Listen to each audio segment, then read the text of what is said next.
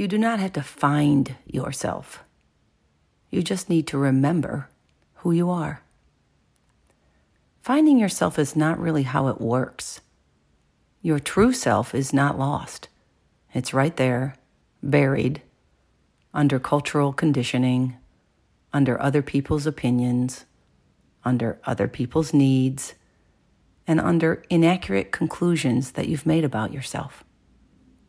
Finding yourself is actually returning to yourself, and unlearning, a remembering of who you were before the world got its hands on you. Then, with that knowledge, create a life that fits.